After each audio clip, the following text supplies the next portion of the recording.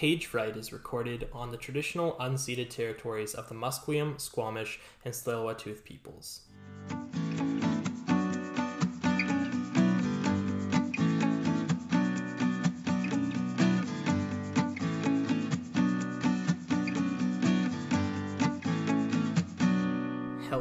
Hello, and welcome back to Page Fright. My name is Andrew French. I'm on Twitter at @TheAndrewFrench, and this, of course, is the only literary podcast in the world that I host. And we're back again with another great episode with another great guest. But before we jump in, I actually have some housekeeping to do this week. So, we've been doing episodes every 2 weeks since pretty much the coronavirus started. But I will not be doing another episode for 4 weeks after the one you're currently listening to. The reason being, there's kind of two reasons. Number one, not a lot of new books out, and it's tough to find people to talk to right now. But the second one, and the bigger one, because I could talk to anybody about books anytime, the bigger one is that I'm trying to wrap up my master's thesis in the next couple months. If you've been listening to the show for a while, you'll know that I've been working on this degree for a while, and it's been a long journey. So I'm trying to take some time to really buckle down and focus and get this done by the end of August. So that being said, we'll be back September 2nd, the first Wednesday of the month. So we'll be back with another great episode with another great author who I haven't lined up yet, but I'm sure will be fantastic. That being said, it is time to talk about today's guest and today's episode. And I had a lot of fun chatting with today's guest, who you can tell from the title of this episode was Andy Verboom. Now, we talk about this a little bit in the episode, but Andy is a poet I've looked up to since pretty much I started writing poetry, which is kind of crazy for me to be able to come kind of full circle and interview him now about his latest chapbook, DBL, which we'll talk about in a sec. It felt really cool for me to reunite a little bit with Andy and talk to him. We didn't have a ton of contact in the past couple of years where I've been, trying to write stuff and focus on my degrees and all of these things. But basically, I took a poetry course when I was at Western in London, Ontario, with Andy, who was the TA of the course. So we have that connection from a while ago, and I've kind of been following his stuff because that course was one of the things that made me switch from going into business school to focusing full-time on English, and basically ended up with me writing poetry and doing what you're listening to right now. So talking to Andy was really cool for me because I kind of got to reflect a little bit on all of the distance that I've gone since he and I would have first met, or even if we didn't really meet, it was a big class, but the first time he saw my name on a paper. So things have really changed, and it's just really nice to be able to sit down and talk to Andy, whose poetry, by the way, I really do admire. We talk about how his style differs a little bit in this episode from kind of a lot of the people who I've had on the show, and I think that's very, very cool and refreshing. I'm talking all about Andy, and I'm talking all about myself. I may as well tell you who he is. So Andy Verboom is from sub-rural Nova Scotia and lives in Halifax. He's the publisher of Insomniac Press and Collusion Books, and the co-founder of Long Con magazine. His poetry has won Frog Hollow's Chapbook Contest and Descant's Winston Collins Prize, been shortlisted for CV2's Young Buck Prize and ARC's Poem of the Year, and appeared in Prism, The Puritan, Vallum, and elsewhere. DBL is out now with Knife Fork Book. It came out this year in 2020, and it is Andy's sixth, count 'em, six. He has 6 chapbooks out, folks. It is his 6th chapbook. We talk about some of the other ones that he's put out too. I think we talked about Full Mondegreens in this, but I definitely talked to him about Floor Games, which is out with 845 Press a while ago, who I'm now doing a chapbook with. So lots of connections here, but I won't preface it too much more. I know I'm taking up a lot of time at the top of the episode, but we talked about a week or two ago, and it was a lot of fun, so I'm just kind of talking on and on about it. So without further ado, I'll shut up and we can jump into the interview. Here I am chatting with Andy Verboom.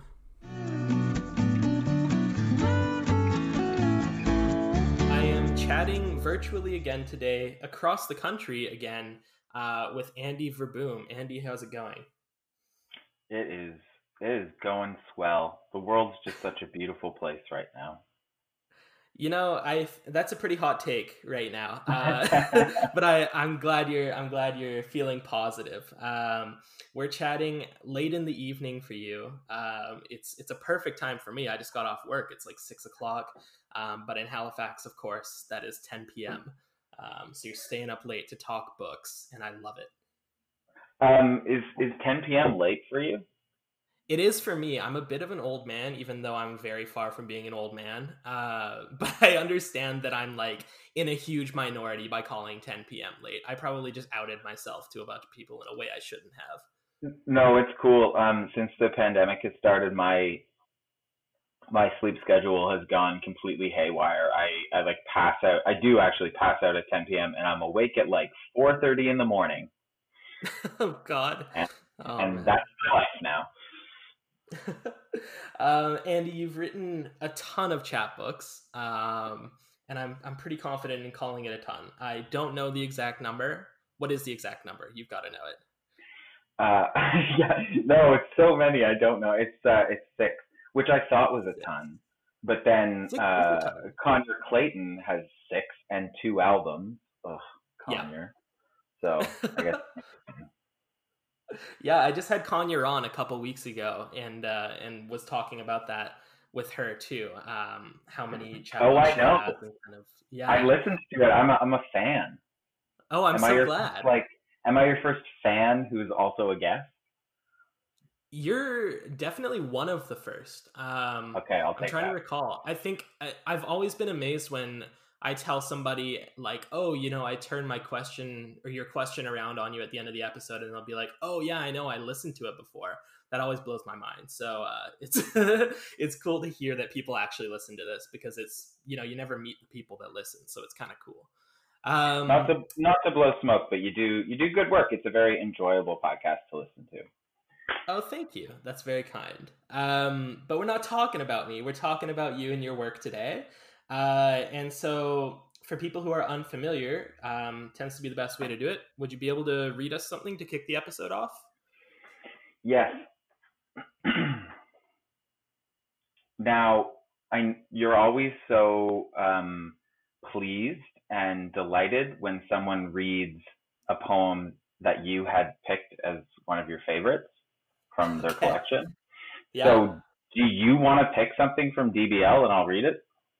I would be honored. Let me take a look here. Um, the opening poem actually was probably the one that stuck with me the most. If you could read "Fall of the Double-Headed Dildo." Okay, I can do that. Fall of the Double-Headed Dildo. Blue streak mid-street. A dildo lies unburied by leaves, brochures, or rappers' agitprop. When you consider light, a cattle prod seems preferable to panning commentary for glints of dirt, or strangling the canary in hopes that no one else observed that throbbing vein of silicone. Picture it, yachting the air, four cheeks to wind, a glistening, wary young middleman circumflexing atop the longish line of toy work and of tool play, of careful washing, patting dry with two-ply, and storage, bearing this to belly flop on pavement. Having leapt from transport's couply trajectory, blue chain gang grafts 12 limply fraternal rubber balls into one thought. You'll all get shot. Each ball beside its rubbery compatriot plastic views on highway robbery. If goddesses who fed their husbands' cocks to catfish know what this implies of merry sex, I don't. Maybe it's the reason dropping dildos out car windows without coffins is such a craze. Though vehicles may vary, there's always something road dead, getting carried away with leopard crawling toward the curb, erecting, jogging at us. Have you heard birds flap at mirrors? Thighs but literary? Awesome. Thank you so much for reading that. This was one of my favorite poems from the little chapbook. So the chapbook, for people who don't know, because I don't think I've said it yet, is called DBL. It's out now with Knife Fork Book, and I really enjoyed it. I've followed your poetry for a little bit, and Oh, I have. I think for like a decent amount. So I don't know how much of the story you know behind my like dive into poetry. Um, but so for people listening, Andy was my TA at Western um, during a time when I was still planning on going to business school um, and took a poetry I'm, I'm course. I'm so glad you made that left turn. Yeah, and a huge influence was that course that I took. It was my first time taking poetry in any sort of significant capacity, and it blew me away. I had so much fun. And so I think that was a big influence. And then knowing that there was a person in the class who wrote poetry, being you, and was actually, doing this actively, made it seem pretty cool to me. So I started doing it. And now Oh here we are. no. Oh no, what have I done? Which course was that? Was that like the leadership course, or was that the course with Alan Perot? It was the course with Alan Perot. Yeah. Yeah, and that was a lot of fun for me.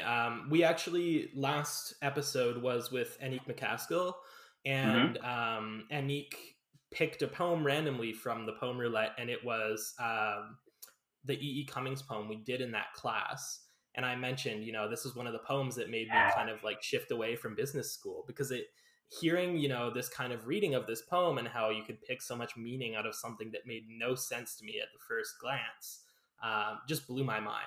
So, yes, I've been following your poetry for a while because, you were one of the first people I saw who was writing poems and still alive because, it was a university course. A lot of those people aren't exactly kicking around anymore. So, Yeah. Well, yeah. how alive I am is up for debate, I think. Especially right now. Yeah, this is a difficult Yeah. time to be alive. But yeah, no, I've been following your work for a while, and the chapbooks that I have, the only two I have on me right now, because I moved back to Vancouver after living at Western, are Floor Games and DBL. Um, and they are immensely different projects. And I'm very excited today to talk a little bit about kind of the chapbook as a medium, because I Sure. find that your projects they really vary from chapbook to chapbook in a way that is so cool to me. Yeah, and in a way that makes it nearly impossible to put them into a collection together. I've kind of I've screwed myself there when it comes to a debut full length by very deliberately creating chapbook length projects or projects that could be longer than a chapbook, but really um, only sustain my interest for that length, and so I have to assume could not sustain a reader's interest for longer than a chapbook.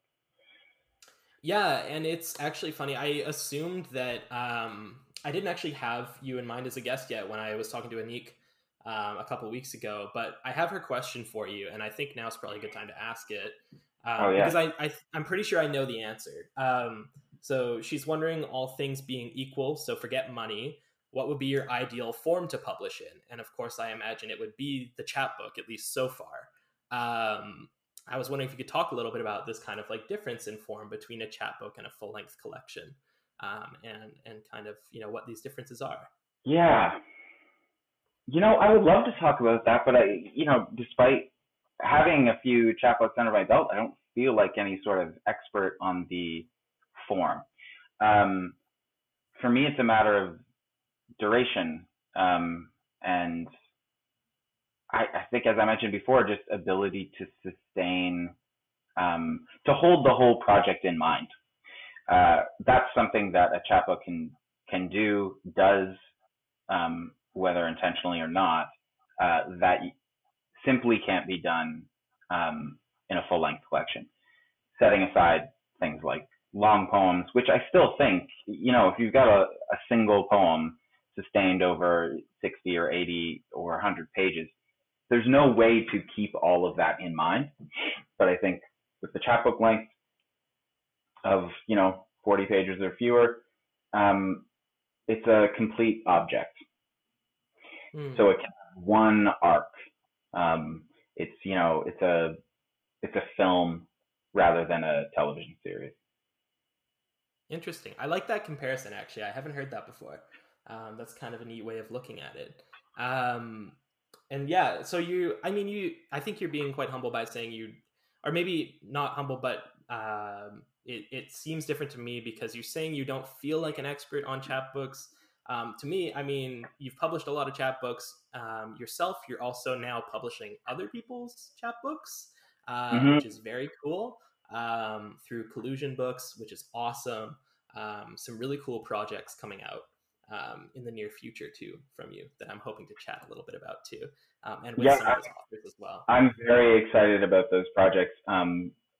Please don't tell them that I said I'm not a chapbook expert. I'm relying on the impression that I am one, so that they will accept any of the edits I suggest for them.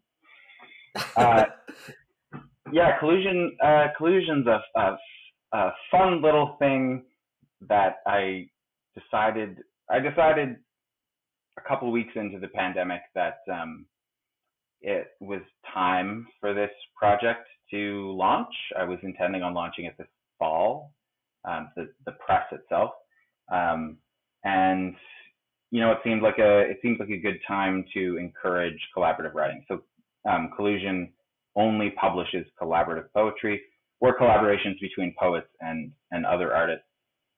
So far, that has only been poets and visual artists. But because I publish some chapbook length digital projects as well, there's room for it to move beyond just static visual text or visual art. So hopefully we can branch out into collaborations that are not, that bring in music or that bring in film or something like that. But yeah, I decided, I was getting the sense from writers that they had some free time.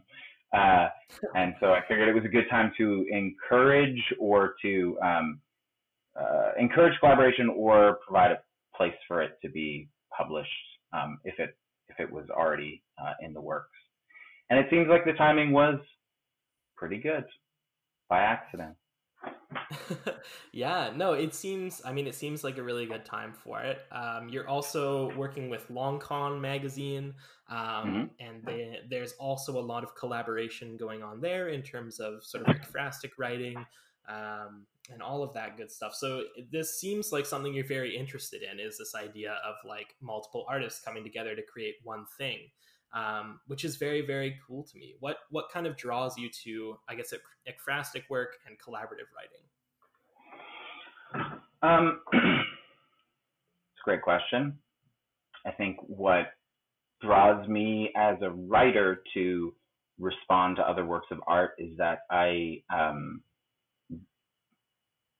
have gotten to the point in my writing journey where I understand that I won't have anything to say unless I kind of trap myself in a paper bag first. Like, I need constraints in order to generate. So that constraint can come from form, but it can also come from requiring that I respond to another work of art. So for me, that type of response or fighting my way out of a paper bag is where I find what I want to say, or where I find something that I'm willing to commit publicly to saying. I'm not really an expressive writer, so I need something else to respond to. I need someone else to start the conversation, and then I can join in. Yeah, and I like this idea too, and I think it seems appropriate to kind of what you do, and from what I can tell who you are, to be looking at collaborative work and bringing artists together Because as far as I've known, as long as I've known you from afar, I guess, you've been very involved in the writing community, and kind of like interested in working around words with people. And so it's very cool to me that these projects that you're launching are centered around bringing people together and kind of enriching and building the writing community in various ways. It's very cool, and I'm a huge fan of it. There's no question there. Just a comment. No, I want to comment on that. I want to comment on that because that started in London, Ontario, of all places. Yeah. Oh, you and Anik had talked about London, how some people don't like it and some people are okay with it. I think those were the two options. Yeah. I was there for grad school, and it was a perfect time to be there. There's a long history of art and outsider art, as well as establishment art in London, Ontario that people don't really know about. And the writing community there was kind of old, but at the time I started moving away from the university campus and more into the community, there was a big surge of young writers, especially young poets, starting to connect with one another. And I wouldn't call myself young at that time, but I benefited from this kind of perfect storm of the right people who wanted to connect with one another and create audiences around each other's work. It was a really good time to be there. I don't think it's necessarily over, but it was, yeah, it was a great time to be in London, and that's really what enabled me to. It allowed me to walk away from London with the confidence that I can make community building projects happen. They don't always work, so I need to try like one or two things. And in the case of Long Con and Collusion, fortunately or unfortunately, both of them worked. I was really only planning on one gaining any sort of traction, and now I've got two to juggle. So that's nice. But yeah, I owe a lot to the people I met in London, Anik McCaskill included, and their encouragement of me and of the projects I attempted there.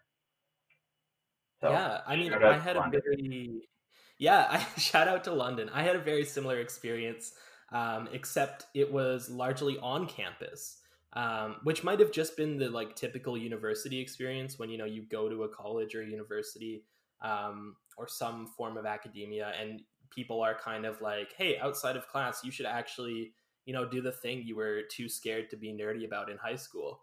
And maybe that was it for me. I also remember going to a bunch of poetry readings in London. I'd never been to a poetry reading before, for sure. And just meeting writers. And I think that was a big thing for me was in London, I never really pursued writing in any serious way, but I did build up the guts to talk to a writer after a reading here and there. And I think that was big for me, is recognizing that, the books you read, there's actual people that write them and they're usually pretty stoked to talk to you. And that was like a huge realization for me. I was going to say, you said that was big for you to talk to a writer after they read or performed. I think it was probably big for the writer too, to have them come up and actually talk. There's this weird,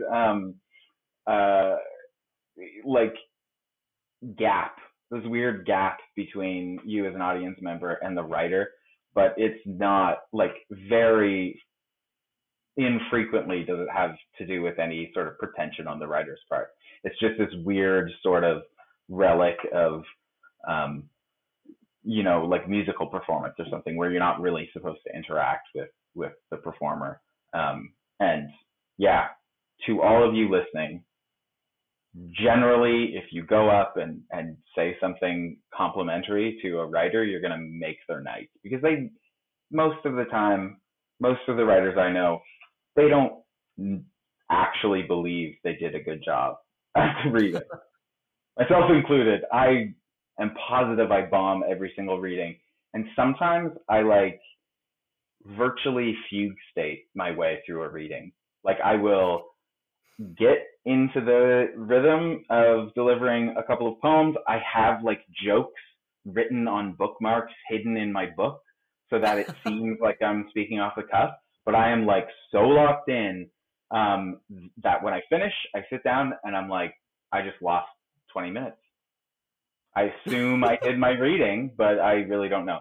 So I'm sure that's not a universal experience, but for people attending poetry readings, this is never going to happen again, but attending poetry readings in person, it's really nice to hear from someone in the audience that you did a good job, even if you just say, good job. You don't even need to be specific. Yeah, no, send Andy fan mail, I think is the takeaway here. No, God, no. Do it for other people. I actually hate it because I don't take praise very well. Okay, sure. Well, yeah, I think the sentiment remains though, right? I mean, writers are always thrilled when people interact with their work, especially in a complimentary way. Even criticism can be exciting for writers. And I mean, people who have told me, oh, you made a mistake here or there, or hey, what if you change these things in like a constructive way? That's always appreciated almost as much, if not more than like a compliment on a reading or something. So yeah, the takeaway here is don't be afraid of a writer, just talk to them. And that for me was terrifying when I started at university. So that's the big takeaway here. Should we pivot this into talking about negative reviews, or is that a can of worms? Negative reviews. We could talk about negative reviews for sure. I would love some negative reviews of my own work. Really? That's really all I have to say. I just want reviews. I will take negative reviews. I want that feedback. I want to know where I need to put my energies for the next time. Yeah, I'm so desperate for reviews, and I don't take praise well. So the perfect review for me is a negative review. Yeah, I've been reading, I don't know if you've read Shane Nielsen's Constructive Negativity. I've been reading that. And he's a big, big lover of the negative review. And I have to say, like, it really took a long time, probably until I read this book, for me to realize how helpful a negative review could be for somebody, because so much of, and I'm starting to do this now, I have a chapbook coming, so I'm actually working with an editor for the first time. But you get to see like how much, like if you get accepted to be published somewhere, those people believe in your work, and so a lot of what you get will be positive feedback. And so to get the constructive stuff can actually be quite difficult, I think, depending on who you're working with or what's going on or how your work is positioned, like all of these different moving parts. But I think getting that constructive feedback can be difficult sometimes. Yeah, I agree. For most of my chapbooks, I didn't really get like the full editorial treatment. This is not across the board. A few of them I had like really generative interactions with the editors. But for most, it's like I get it now. Actually, having 3 chapbooks coming out with Collusion this fall, it would be great to just rubber stamp them and be like, these are amazing. But I need to get in there. When I was working with Karen Schindler of Baseline Press, she said to me that she really, like, she just needs to be able to believe in each of the poems. And I think I need the same thing. So yeah, which doesn't necessarily mean a really like intensive editorial process for each of the poems in a chapbook, but does mean, if a poem is working really well, maybe just chatting with the author or authors, in the case of the Collusion chapbook, and just getting them to like give you a 5-minute spiel about it, so you like understand where they're coming from for the poem as well. So I think yeah, I can totally understand a chapbook publishing process where there's not there isn't the time to do like a really deep dive into a project. And Hmm. often the chapbooks are coming out or like coming to the press um, sort of already crystallized Yeah. because there's so much more wieldy than a full length collection. They probably generally don't need as much work. There's not going to be as much fat to trim. So yeah, that was a long way of saying I can see it from both sides. Yeah, yeah. And that's always cool to hear when I love hearing how people who are like started out as writers and transition into editors, as most editors do, have kind of like come to see things from the other side. So it's really cool. Mm. We're probably about halfway through, so I think it's about Okay. time we go to our random poem for the day. Okay, poets. I'm going to choose the poem roulette. No, no, I'm going to go to moods. Spin again, spin again. I don't know this poet. Do you know James Langer? I can't say I do. Now that I say the name out loud, I feel like it's familiar. Okay, this poem is called St. John's Burns Down for the Umpteenth Time. It's a great title. Let's say the fix was in. Let's say history, being human and thus short on ideas, made change from an old bag of tricks. Say this was something reported as news on a day when your life came to no good. The new homeless drifting from row houses along streets tamped down by the heedless and paved in afterthought. Out of hollows in the unkempt, out of Rabbit Town and Rollins Cross, they weep like mountain runoff in spring toward an intermittent stream, in numbers not seen since an expiring Dominion's last riot, when the representative nipped out the back and left masses in siege of their own blank stares to empty their rage on the architecture. What a sentence. Sorry, that's not in there. It's just my commentary. Shop fronts and storm doors remade in an image of asymmetry we repeatedly inhabit. And though there's nowhere to really go, we have at least been here before. We stop in convenience stores for pull tabs, hole up in pubs on Water and George that close their doors in accordance with bylaws but keep serving to those lucky to be locked in. We watch our favorite teams on big LCDs as they succumb in sudden death, where we learn to lose and be helpless about it. We sit, feed the machines, stay one feral glance from turning on ourselves. The draft taps the underpasses through scaffolding, the acceptance of a certain steep downgrade in terrain all lead the way. Oh, I just scrolled down. This is a long poem. You can cut it if you want. No, all lead the way to a 0 hour we never set, but have somehow kept, and from which we'll start again. The city comes to light, will reassemble behind us, finally up to code and arrayed with hand-painted mailboxes and an impoverished selection of heritage colors and hues of a terrifying nostalgia as we push into the projects of the West End, the spaces that await us, to speak the words scripted. It makes little difference. The television bristles in its web of static, and sunlight warms your unmade bed as if someone you loved deeply just left it. The way forward is more solitary but clearly defined, and our consent in its direction can't be otherwise. Well, that Very was cool. a happy discovery. I really like that poem.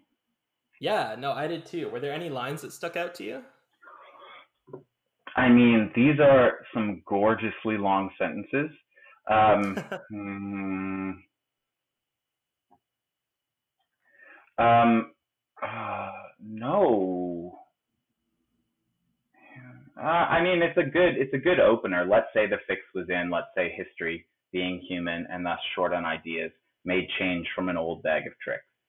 It's really simple. It's this is really speaking to me of some Irish poetry. Um, Oh, like that just seems to be the mood, the atmosphere seems.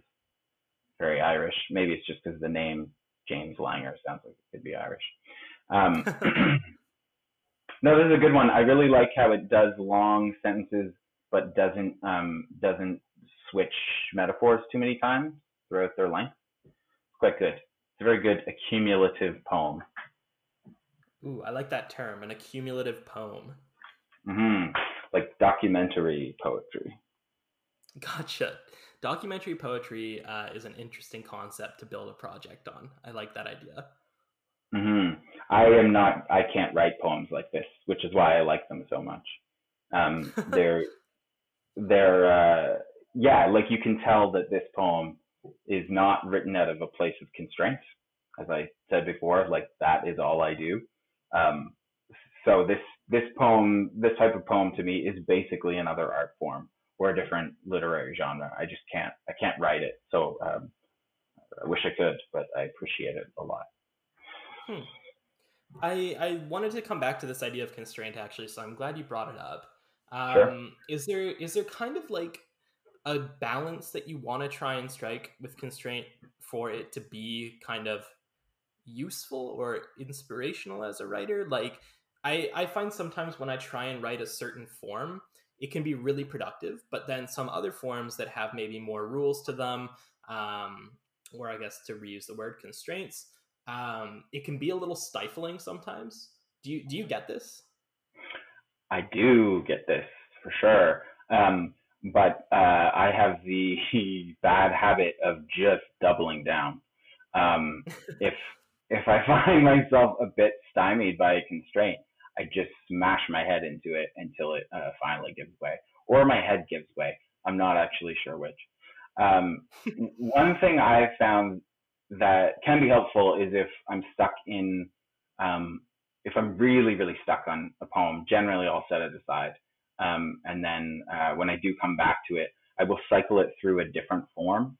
So let's say writing a sonnet, I get stuck, uh, and then I say rewrite it as a sestina or something.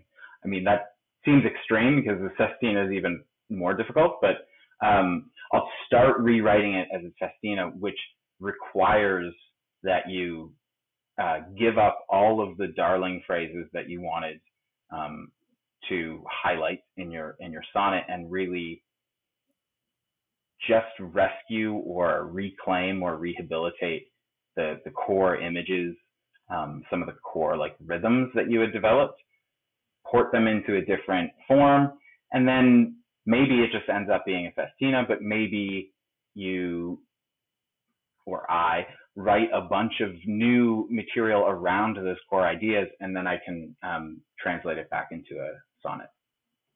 Hmm. I like this idea. I'm wondering though, how do you know you found the right form? Uh, hmm.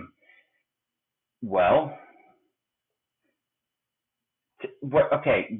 What strikes me about that question is like the form is a glass, so the stuff you pour into it will suit the form. Will conform to it, yeah. I don't know. I don't write outside of constraint, so I don't know that. I generally what happens is I don't come to a form or come to a poem with a clear sense of what I want to say. Anytime I do, it's not a very pleasant writing process, and generally it's a shitty poem. So I find in the form what I want to say. Gotcha. So yeah.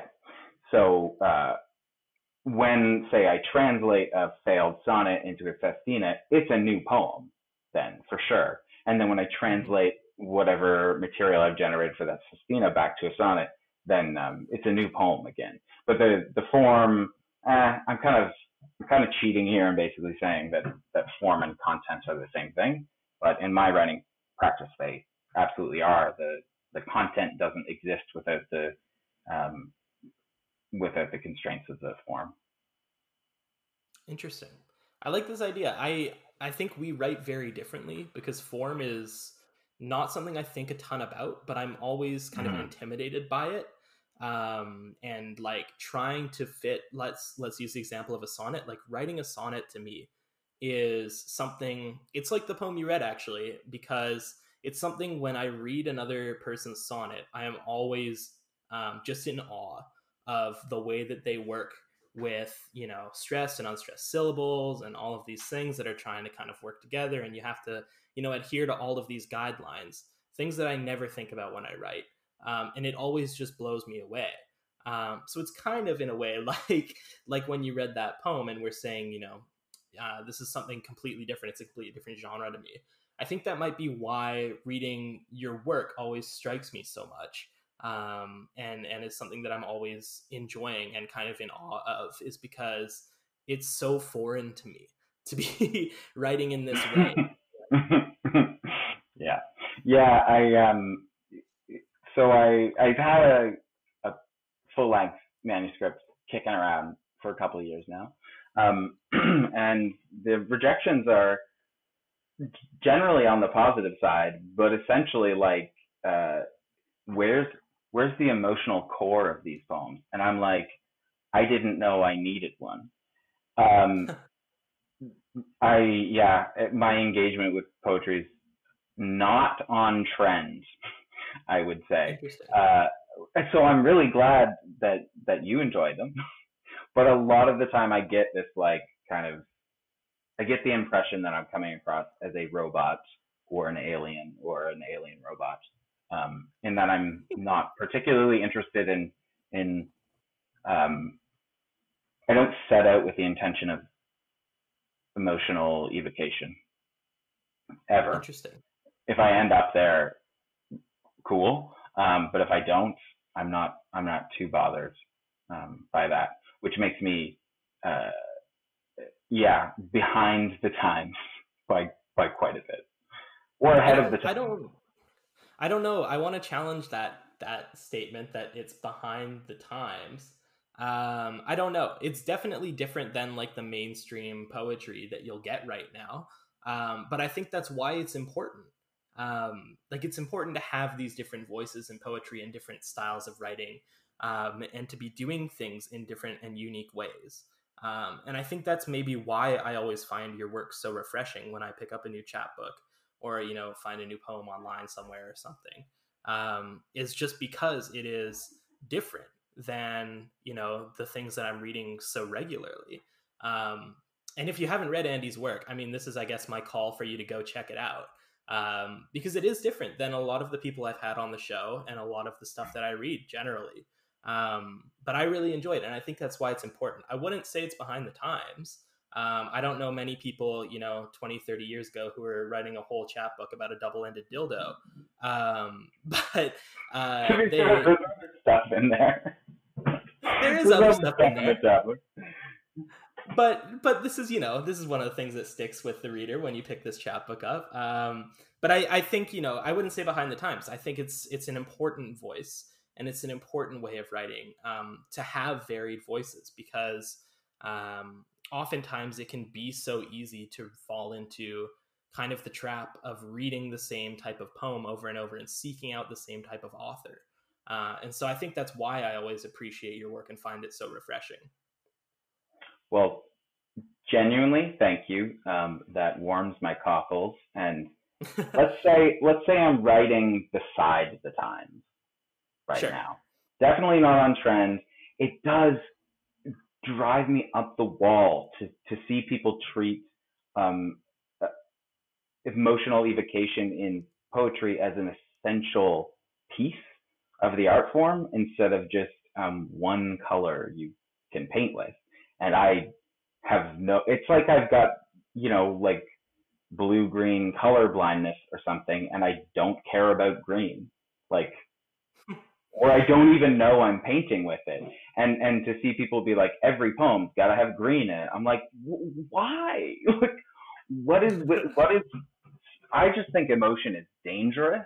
I think tugging on heartstrings is can be useful, but it's like I think I'm more interested in like rhetoric and imagism than in, um, in I try to stay away from writing autobiographical poetry because I find myself incredibly boring, but I find the work I can produce when I leave myself behind much more interesting. So yeah, this is my call to all of you out there. Stop acting like every poem has to have an emotional core. Sometimes people are emotionally stunted like me.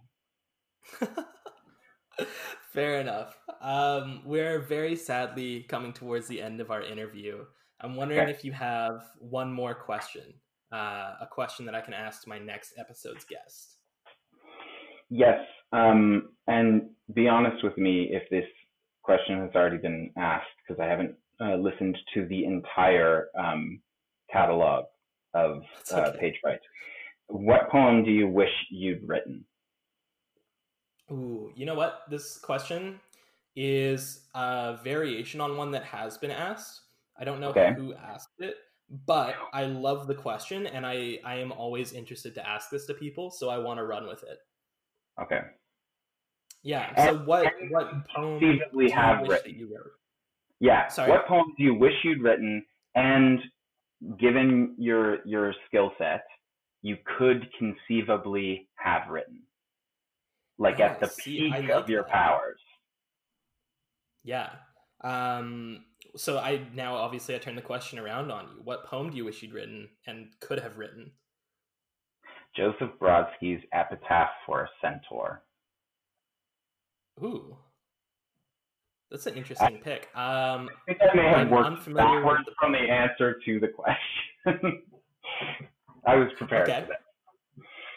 Yeah. So what makes you say that? Um, so Brodsky's later work, like latest work, um, well, not latest because he's dead, but like the very latest bunch of Brodsky's work just is the best use of rhyme in English I think I've ever seen. Um, I know it's the best use of rhyme I've ever seen, but think I think that I could get Epitaph for a Centaur. At the peak of Hmm. my powers, I could have written something like that. And I'm assuming I'm not at the peak of my powers yet.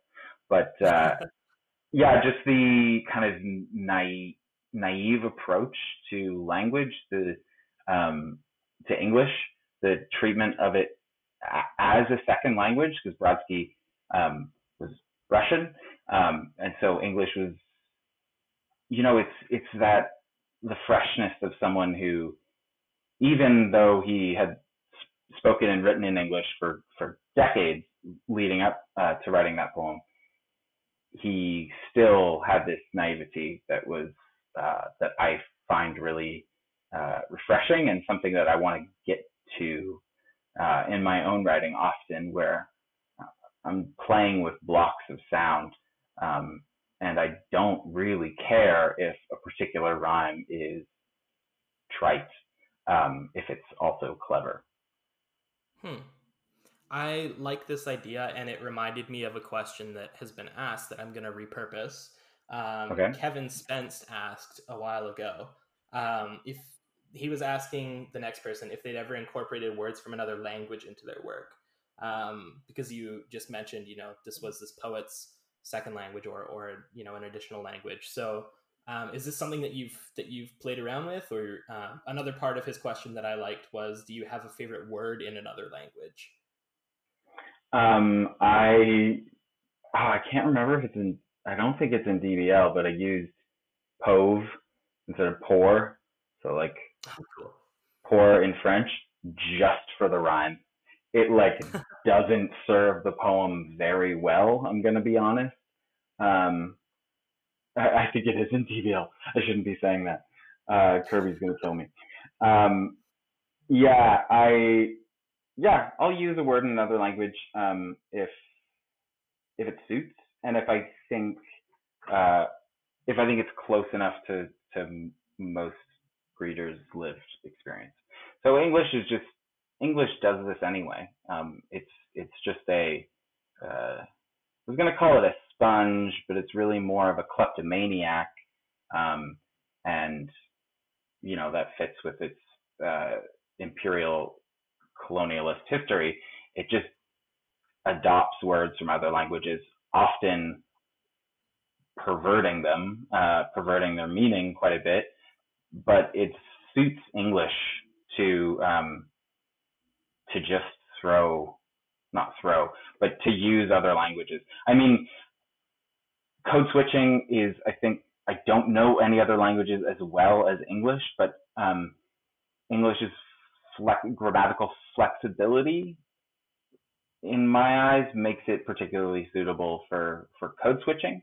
So for those poets who are doing this, who are moving between or among languages very deliberately for political effect, English is great for it. For poets like me who occasionally just really need a good rhyme, I can dip into French because we're in Canada. I've got Acadian heritage. I can sort of make it work. That was the longest answer to that question. Yeah, I used pove. I used pove once in a poem instead of poor. Yeah, no, I like that. I was just interested in that because you do have a very wide vocabulary in your work. You use some really cool words. I'm always blown away by your word choice. And so I figured I'd ask that. Maybe to prove my point, or maybe not, who knows? We could get you to read one more poem to end our episode. I would love to. I'm going to read Last Bastion, the second last poem in the chapbook, because it's my current mood. Last Bastion. Liver and raisins hand. A hand refrying a time of austere delicacies. Coasts along a backrest. Vaguely checks the true of heirloom streetcar seat. Curls up, sated. Passengers sway, stamp, sorrying in tune to sun's brake light. Their sweat is dripping like a candle onto the west's still undraped nude model. Long, gravitied, drowsy notes. Poems are parsley on reflective stakes. Here's a bald man sitting in a two-door, one door winged tactless into bike lane, roasting his face above cigar's signal fire, signing latest diagnosis to the FaceTime face perched mid-thigh, palm, thumb cut through it. Nonsense lucidity's not parslified. It boards and joins the accordion host like any other, wedged between the booms and syncopations of our rib-caged freight. It's hard to picture our rations of brute mammalian sleep deplete. It's hard to drive our teeth to food that mirrors the gate. We wake, eat, leave, move back, please, riposte. Streetcar, our needle, tow us below material. Deliver us to where we see who by sutured dawn has emptied out the most trash cans at the bureaucracy of trying. Very cool. Thank you so much for reading that. Of course, the chapbook is DBL. The author is Andy Verboom.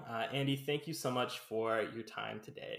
I was really, really excited to chat, and it was really nice to catch up a bit. Ditto. Thank you so much for having me.